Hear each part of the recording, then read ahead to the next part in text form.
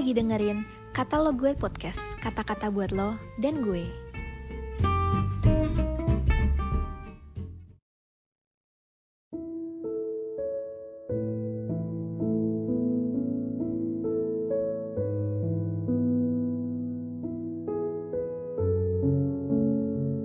Shalom teman-teman semua, apa kabarnya nih? Aku harap teman-teman pada baik-baik aja ya. Hari ini hari Jumat tanggal 21 Juli 2023, renungan kita berjudul Allah Dipihak kita.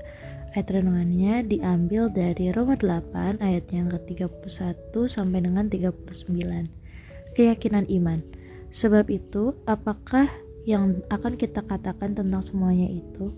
Jika Allah di pihak kita, siapa yang akan melawan kita?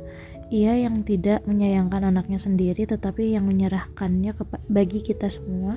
Bagaimanakah mungkin ia tidak mengaruniakan segala sesuatu kepada kita bersama-sama dengan dia?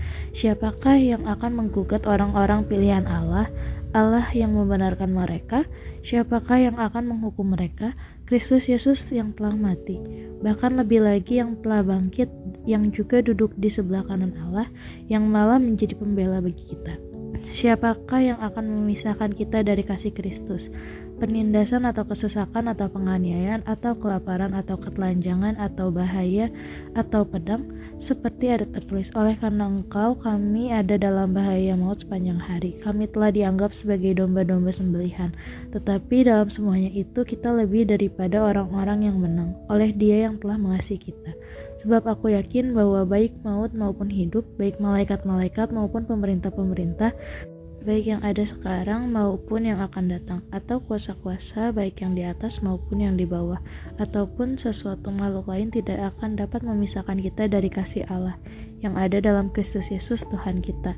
Nah teman-teman, kita ngelihat di Roma 8 ayat 38 sampai 39, Paulus menyatakan dia yakin ini bukanlah keyakinan yang alamiah atau keyakinan karena hasil analisa logika yang dalam.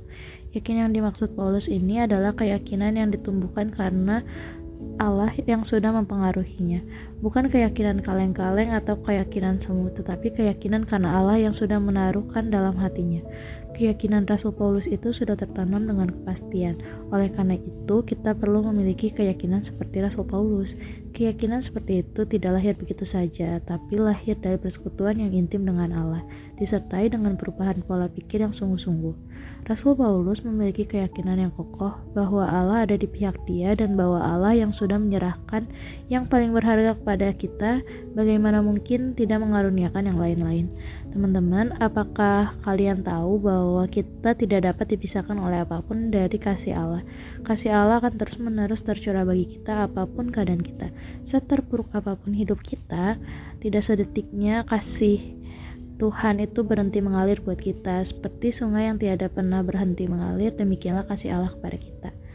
Nah, mungkin teman-teman masih ingat lah di Yohanes 3 ayat 16, dan dalam Alkitab bahasa Yunani, kasih Allah di Yohanes 3 ayat 16 ini dinyatakan dalam bentuk kata kerja, bukan kata benda seperti dalam Alkitab bahasa Indonesia.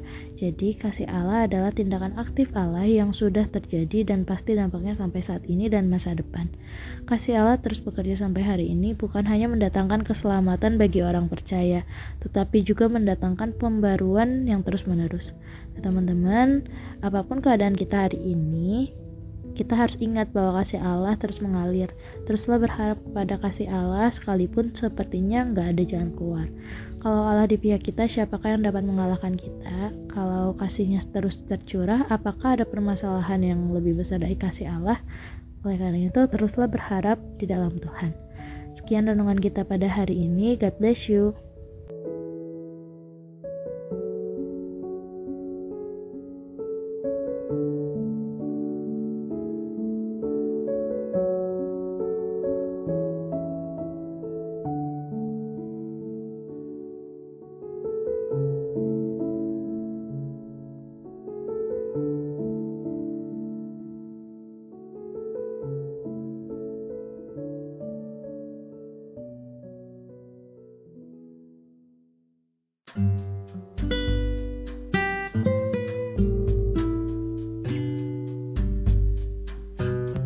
Makasih udah